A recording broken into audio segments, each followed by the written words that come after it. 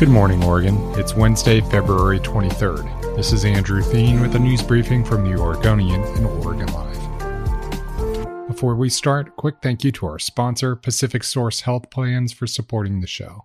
A 43-year-old man left his apartment near Normandale Park on Saturday and walked up to protesters gathering at the Northeast Portland Park and demanded that they leave before ultimately opening fire. That's according to a probable cause affidavit. Court records show Benjamin Smith, the man suspected of shooting a woman in the head and killing her, went to the crowd and aggressively yelled at them. When some people in the protest crowd told Smith to go back home and to leave them alone, he demanded they, quote, make him leave and aggressively approached one protest participant who pushed him back, according to the affidavit. Smith kept yelling and then drew a .45 caliber handgun and fired, striking 5 people. 1 woman died and 4 were wounded. Another man fired a rifle back, striking Smith in the hip, according to court records. June Knightley, a volunteer with the traffic crew for the protest against police violence, was shot in the head and killed. Police said they won't identify any of the other demonstrators wounded. 1 was shot in the neck and paralyzed and is in critical condition. Another was shot multiple times, including in the abdomen.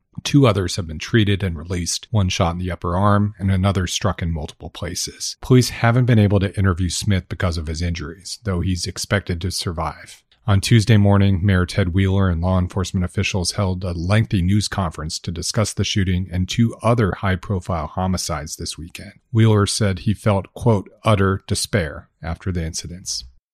Arcimoto, the startup electric vehicle company based in Eugene, officially opened a new 250,000 square foot manufacturing facility that it says will allow for massive growth. The new facility is more than 5 times larger than the former one. CEO Mark Frohnmeyer, a member of the famous Oregon family, said the company hoped to assemble 50,000 electric vehicles there by 2025. Arcimoto has a unique 3-wheeled vehicle. In its latest investors report, the company said it built 251 vehicles in the first 3 quarters of last year. Arcimoto unveiled a new driverless delivery vehicle, the Faction D1, that will be produced at the new manufacturing facility. The driverless vehicle could reach 75 miles per hour and transport 500 pounds of cargo up to 100 miles, according to the company. Faction Technology Inc., a Silicon Valley startup that develops driverless solutions for electric vehicles, expects to begin pilot customer trials for the Faction D1 this year.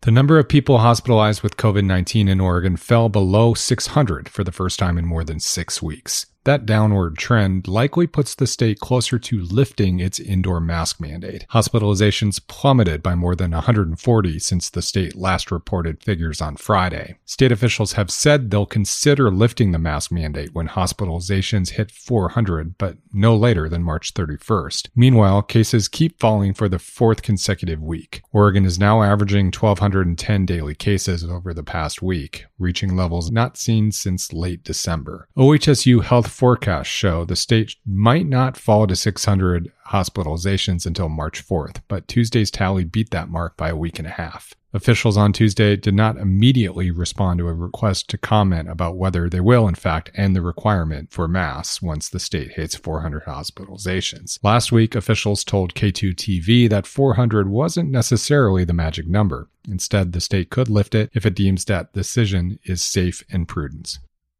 Drivers will need to get a permit to drive along the scenic and historic Columbia River Gorge Highway during the peak summer season this year. The Oregon Department of Transportation made that announcement Tuesday. Drivers will need to show a timed entry permit between May 24th and September 5th. There will be 3 checkpoints along the highway between Crown Point and Ainsworth State Park. Other parking fees will still apply. The permits won't apply to people biking, taking public transit, or on an organized tour. Specifics like how much the permits will cost and how many will be sold are still in the works. Permits will be available online. The new permits are an effort to curb crowds along the scenic highway, where there's access to famous landmarks like the Vista House, popular hikes like Angel's Rest, and other waterfalls, including La Tourelle Falls, Bridal Veil Falls, and Horsetail Falls. To watch videos, read stories, and hear podcasts about the gorge and all that makes Oregon great, head to hereisoregon.com. Thanks for listening. You can support our local journalism by subscribing to Oregon Live.